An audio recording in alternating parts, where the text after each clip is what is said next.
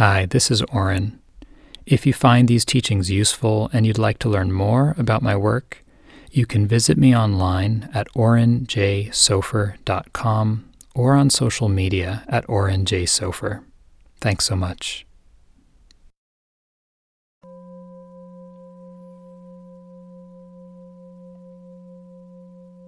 So, good morning once again. Nice to be back here with you. You probably noticed there's a different background here. After my talk yesterday, I thought I would share my practice space, my altar with you. You can see I've got the Buddha Rupa and some pictures of my first teacher there, Anagarika Munindraji. So just wanted to share that after this whole month of spending mornings together.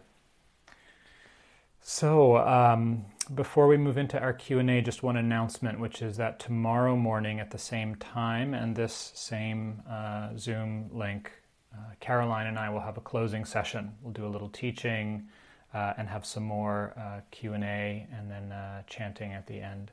So if you'd like to join us, feel free. I put the link there in the chat. And for our time this morning, it's quite open. What's on your mind? What's been coming up for you in your practice or your life as practice that you would like to explore together?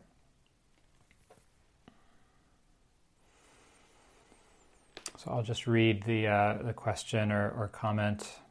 Wholeheartedness, feelings of loss arose for me, grief and resistance. By committing fully, by practicing devotion wholeheartedly, will I lose something of myself, some agency and sense of myself? Thank you. I think it's natural for some fear to come up, some sense of uncertainty when we think about fully committing to anything, right? Because by definition, choosing one thing means leaving something else out. So I think this is a very natural response in the heart. So the question comes up: what are you leaving behind, right? My experience is one isn't leaving behind any sense of agency. In fact, you're actually activating your agency more by fully engaging with something. I'd say what you're leaving behind is the sense of ambiguity, waffling, a kind of... Basically, we're leaving behind the unskillful aspects of our mind and fully committing to the skillful, wholesome ones. And so I would say two things. Is that one, there's an aspect of that fear or grief that I think is natural, but some of it seems to be, in the way you're describing it, like losing yourself or losing some agency, that there's some misunderstanding. And so what I would encourage you to practice with it, right? Explore what's it like to fully commit wholeheartedly to anything, to washing the dishes, to being present with a friend. When you sit, really sit, give it your wholehearted attention.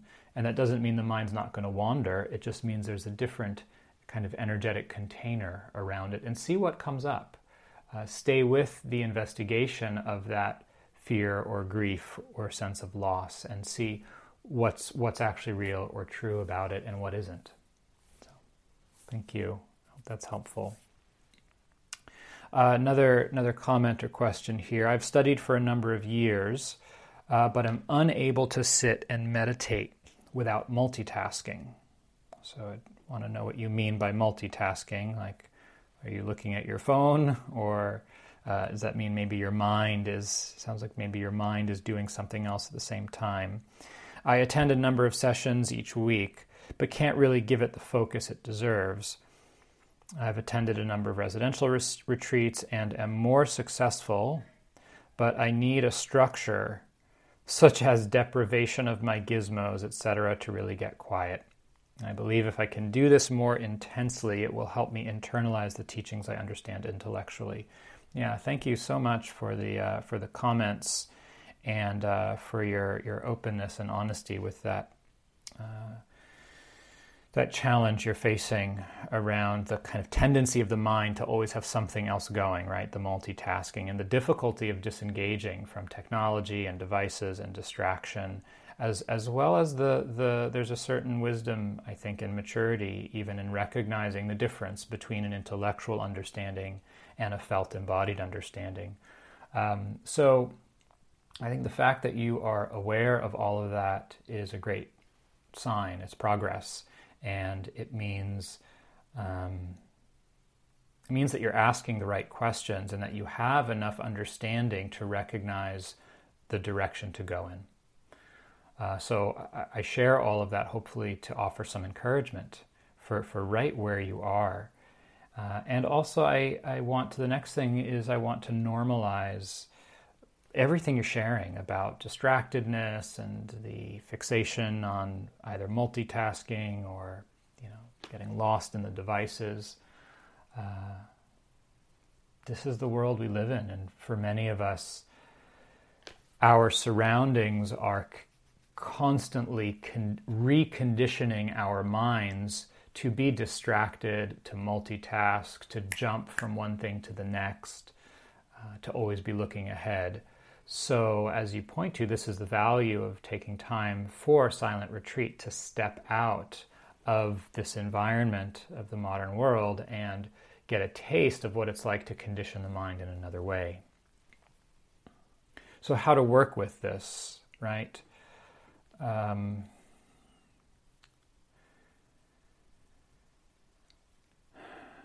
Maybe a few things. So one is the reminder, right, that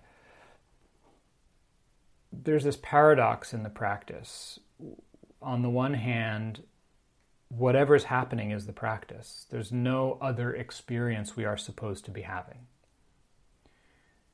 And the paradox is that, and at the same time, there is a value placed upon the mind settling, having clarity, and understanding the nature of things. This was very hard for me earlier in my practice. I struggled a lot against the distractedness of the mind because I was so enamored with the possibility of insight that whenever the mind wouldn't settle, I would get very frustrated and upset. I'm not doing it right. I'm not making progress. It took some time to understand and recognize two things. One, that settledness comes not from wanting it, but from relaxing with what's happening. It's again like that image of a glass of apple juice that Thich Nhat Hanh uses filled with pulp, and you just rest it, you just put it down on the counter, and then the pulp settles. So our mind is like that. It's stirred up with all kinds of distractions and energies, and we just want to hold a space, hold a container of presence and warmth and interest, and let it settle on its own.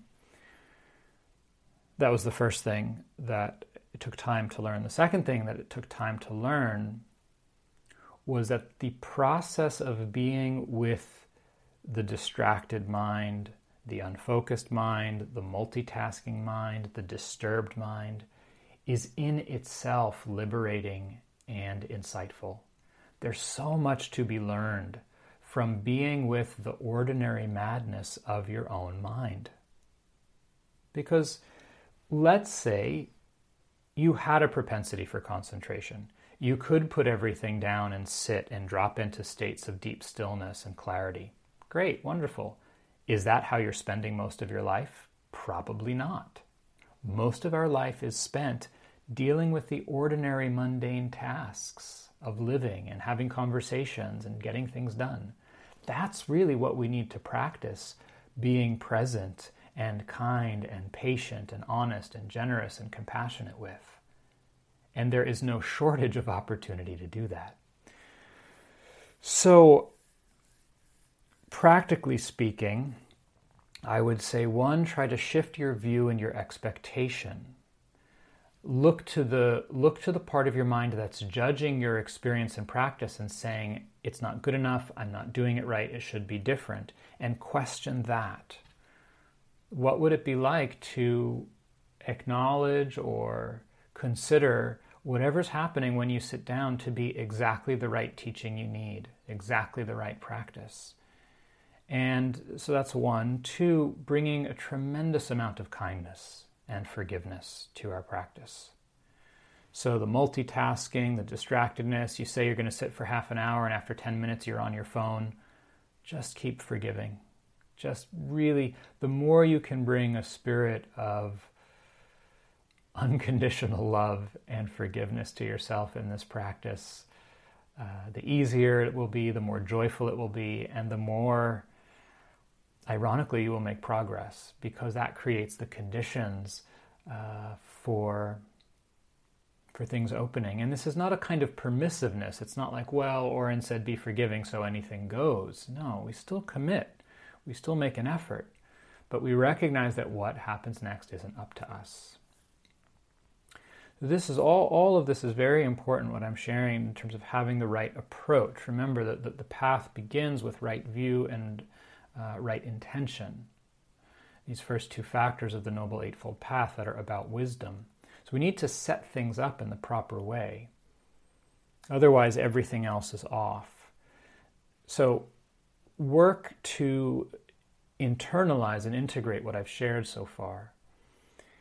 Then, and only then, you can begin to work very gently, patiently, and diligently with the distractedness in your own mind, coaxing, encouraging, inviting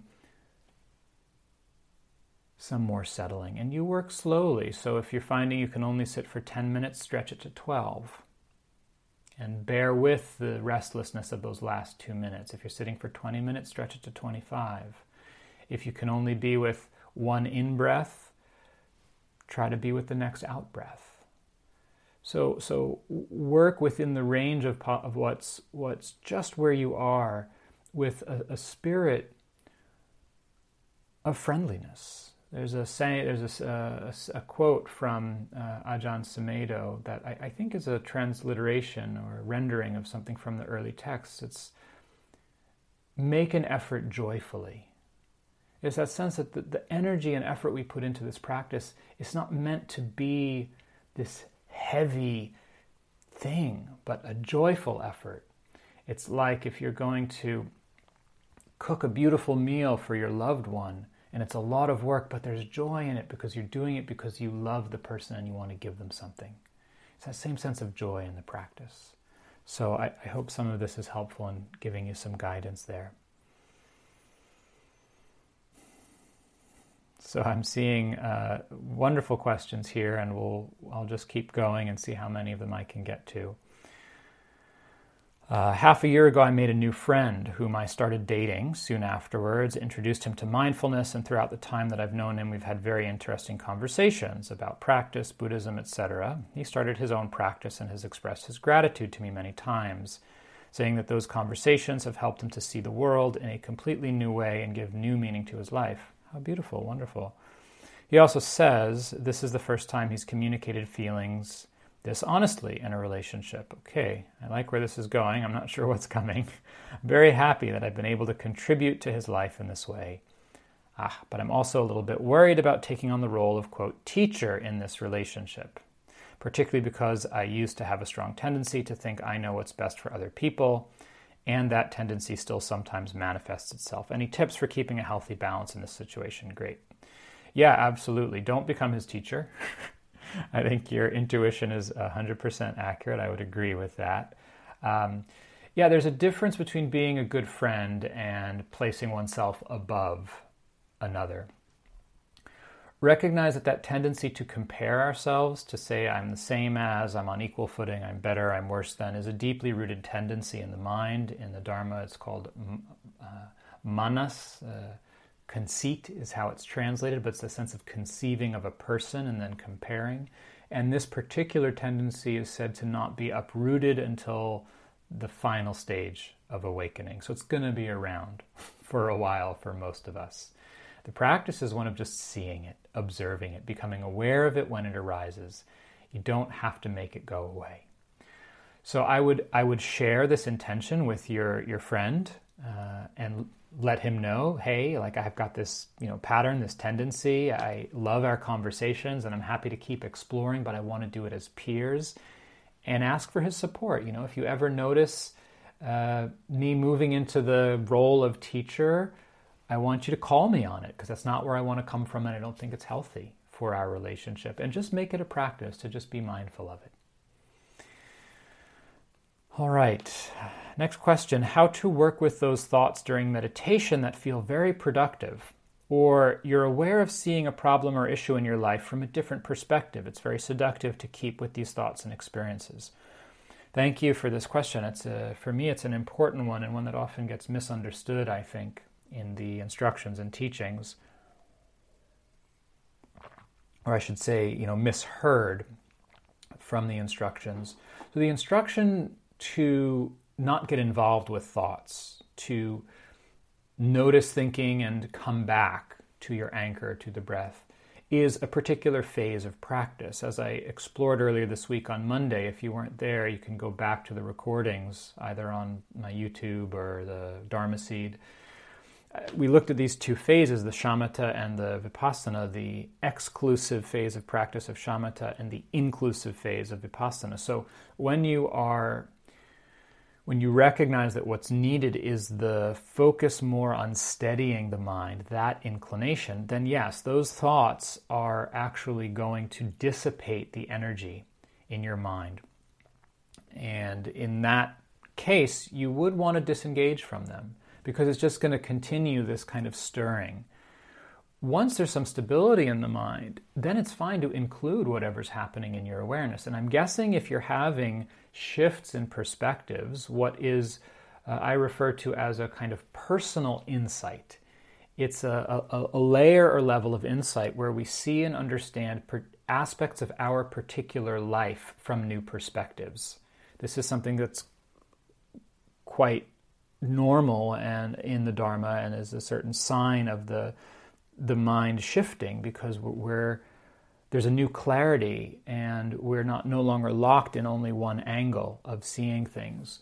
So this is quite helpful, and we want to actually learn from this. So the misunderstanding that you're pointing to, this tension you're experiencing, is a sign that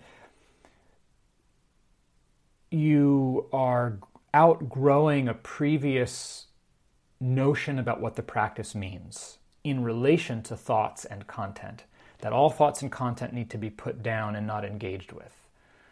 Well, what's more the case is we need to evaluate what thoughts are and content can we learn from, and which ones are not helpful.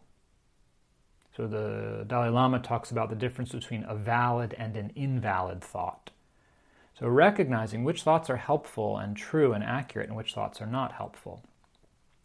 The task here and the challenge is, when a useful, valid thought arises, like some new perspective or insight, how do we learn from that without getting caught up in it? And this is the part that we explore in the practice, is the capacity to be aware of thinking without getting lost in it. So when these productive perspectives and thoughts come up, notice the difference between sort of holding your seat. You're still very rooted in the present, with the body, with what's happening, and taking in the information. There's kind of a like, oh, that's interesting, okay, that's worth looking into. It registers. And, oh wow, okay, yeah, let's think about that. And then getting pulled into the train of associative thinking, and you actually lose presence. Now you're just in the realm of thought. That's what's not useful. So what we're looking to learn how to do is how to maintain a steady, aware, grounded knowing of what's happening, and to allow the thoughts, the associations, the perspectives to come and go within awareness. So that's the first thing to begin to explore. Can you hold your seat as these thoughts and perspectives come through?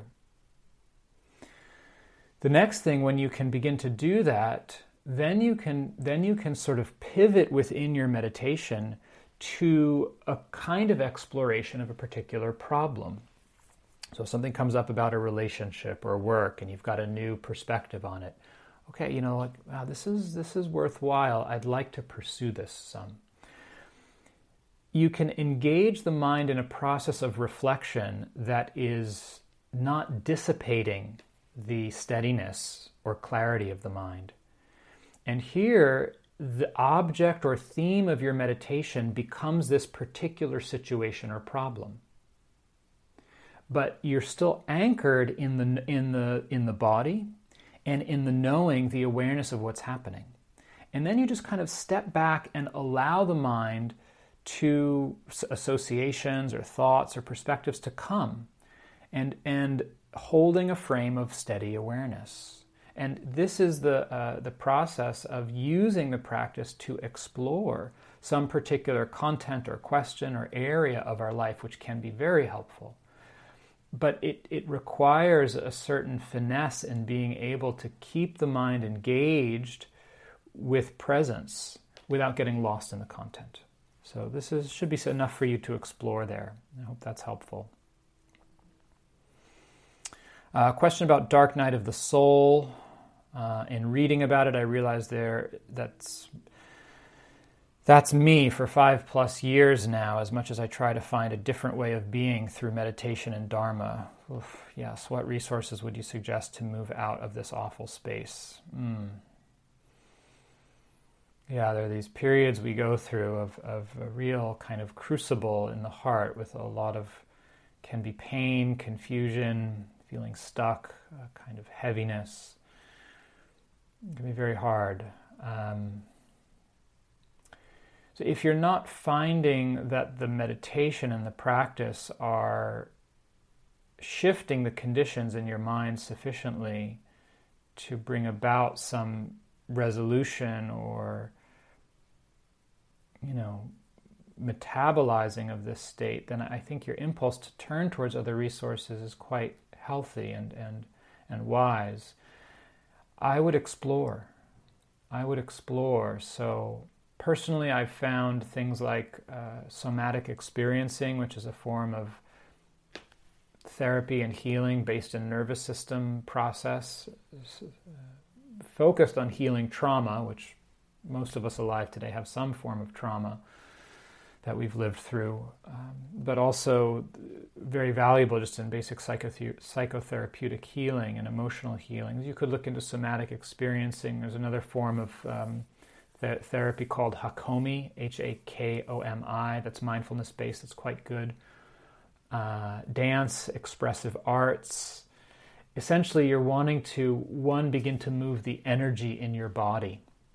So look at what can you do that puts your body and mind in different spaces, different experiences than you're currently having. And then 2, I think you want to work with someone in a healing relationship who can begin to explore this terrain and guide you through it.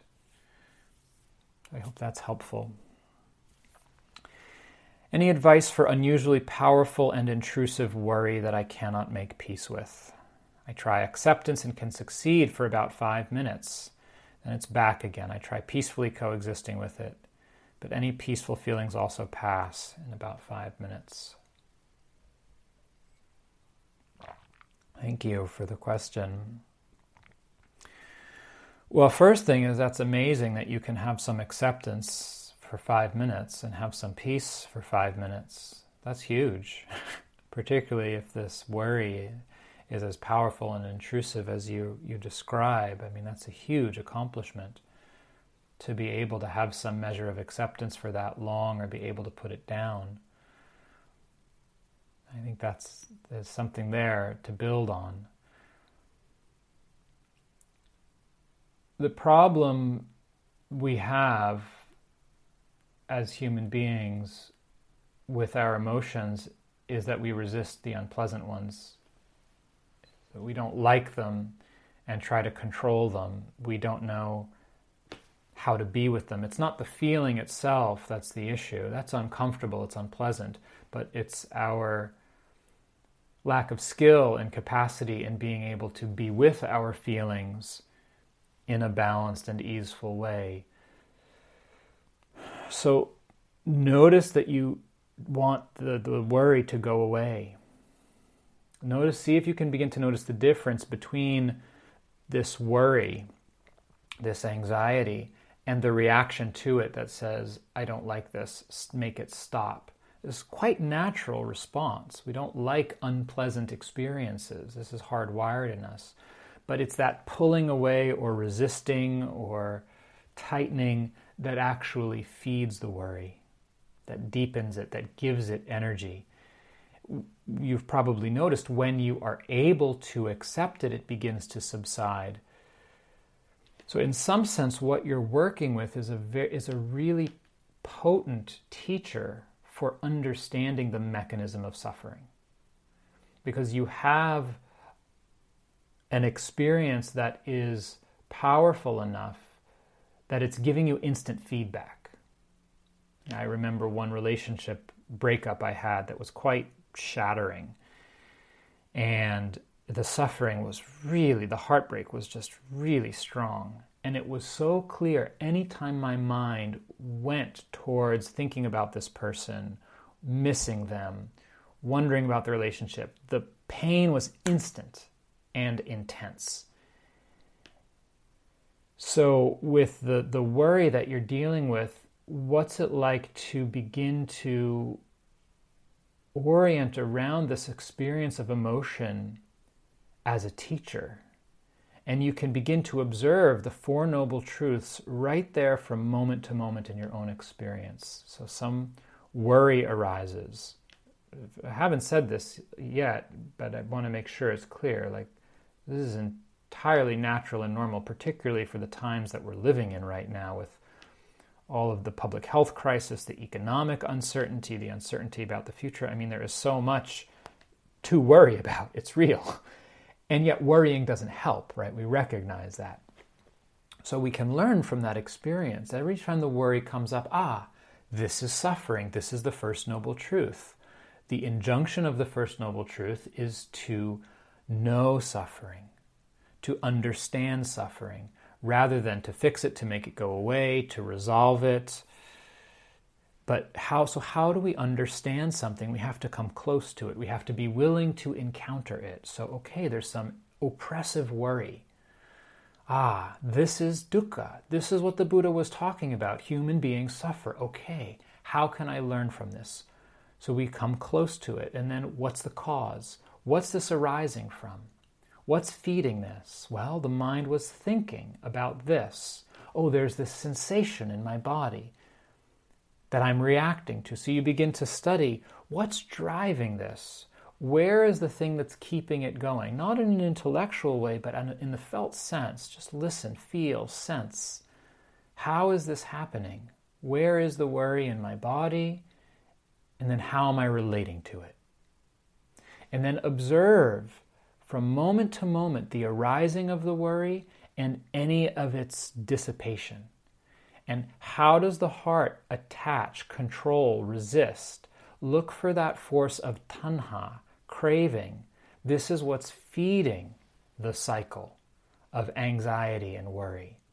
It's that energy of relating to it without clear understanding of the nature of this emotion. The nature of this emotion is to change. It's not in our control. It's not personal. When that wisdom and understanding is present, we no longer have the hubris to try to control it. It's when we try to control it and manipulate it and resist it and fix it that we get entangled and suffer. And you can observe that process from moment to moment. The arising of control and resistance is also not up to us. That just comes and goes due to causes and conditions. But it's the bearing witness to that process of the resisting and the not wanting it and the make it go away and then something relaxing and releasing, and then not wanting it and resisting it and getting entangled, and then something releasing. That's the arising and the ending of suffering right here and now in our own experience. The knowing of that, the witnessing of that is the path. And the more we bring our heart's full awareness to that process, the more something profound is learned about the process of letting go, which really, as many people point out, is about letting be. We can't let go. We don't let go. We are, by definition, what's holding on.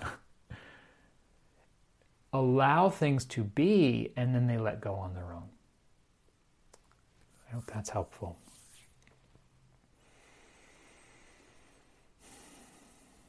These are great questions, everyone. So this will probably be the last one. And I would say, there's a few more here in the chat. I invite you to come back tomorrow. Same time, Caroline and I will be having a closing session. I'll offer some reflections. We'll do a Q&A, and then Caroline will offer a closing. And again, I'll put the link back here in the chat. It's the same as the link for today. There you go. All right, last one here. When I'm afraid, and I'm afraid a lot lately, my mind's natural inclination is to try to control, order, organize. Okay, I'm responsible for people in my household. I know that trust and letting go are the next step. It feels very frightening. Once I take the leap, things often go better, but the leap is terrifying. Do you have practice suggestions to help me get off the ledge? Okay, I think that my last response to the other question probably speaks to you, so I'm just going to leave that one there. Any recommendations for other available online options to carry us through these times? Absolutely. So the Insight Meditation Society they're taking their programs online, and this offering that I've been doing and Caroline has been doing this month has been sponsored by the Insight Meditation Society freely. And so they have a program right now happening with Joseph and Sharon, the two of the founders of the Insight Meditation Society, and other programs. So I would check out the Insight Meditation Society's webpage for other online offerings. I will be teaching a 5-day loving kindness retreat with Sharon Salzberg and two of our other colleagues that starts in 2 weeks. That's another way if you want to stay in touch. There's also on my website, there's a page of resources. I think it's linked at the top in the resources bar for COVID-19. And on that page are a whole bunch of links to free online offerings that are happening every day, every week. Another one, I'll just mention a couple more here. The 10% Happier app, they have a session every day at, I think it's 3 p.m. East Coast time, 20 minutes. It's a short meditation and a Q&A. So go to that resources page on my website, and there's a whole list of things happening.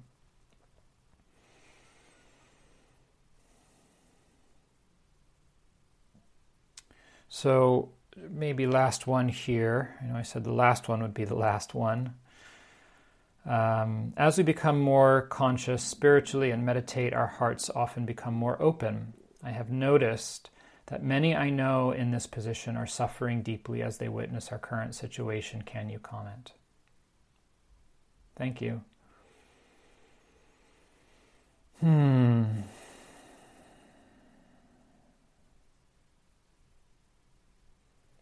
This practice is about opening to the way things are. And the way things are is that we live in a violent society. We live in an unjust, unequitable world where there's immense suffering. And so as the heart opens, we open to everything. We open to the peace and the joy and the beauty, and we open to the pain and the tragedy and the heartbreak. This is the fullness of life.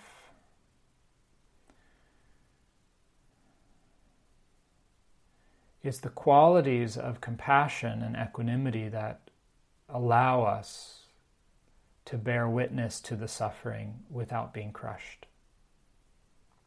And qualities of compassion and equanimity. And equanimity is rooted in wisdom and understanding. Compassion is the caring of the heart that seeks to alleviate the suffering, that helps us to respond, to act, to do what we can.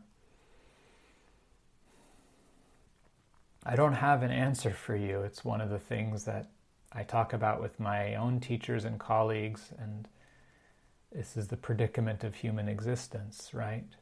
And particularly the challenge of our times where we have access to so much information. I think it's important to regulate and to moderate our intake, particularly of the news. I have an article on my website on tips for staying balanced with the news. You might check that out. Make it a practice. Opening to suffering is a practice. It's the core of this path in many ways. And the Bodhisattva path, this turning of the wheel that comes with Mahayana Buddhism, is about how we meet that suffering and the immense power of the compassion of the heart to vow to help, to be there as a support. I think that part of being alive today is the responsibility, one, of bearing witness to all that's happening on our planet, not just to the human species, but to other species. And two, seeing what we can do to help. That's what my understanding is, what we are called to. Because what other choice do we have, right? To shut off, to close down, to look the other way. It's not easy. And this is the gift of the practice, is that we have tools. We have a path, we have supports, we have each other, we have Sangha, we have the example of those who have come before us, we have the teachings, we have the vision of the Buddha and his awakening and the potential in each of us for freedom and awareness and profound love. And we use these as a guide. All right, everyone.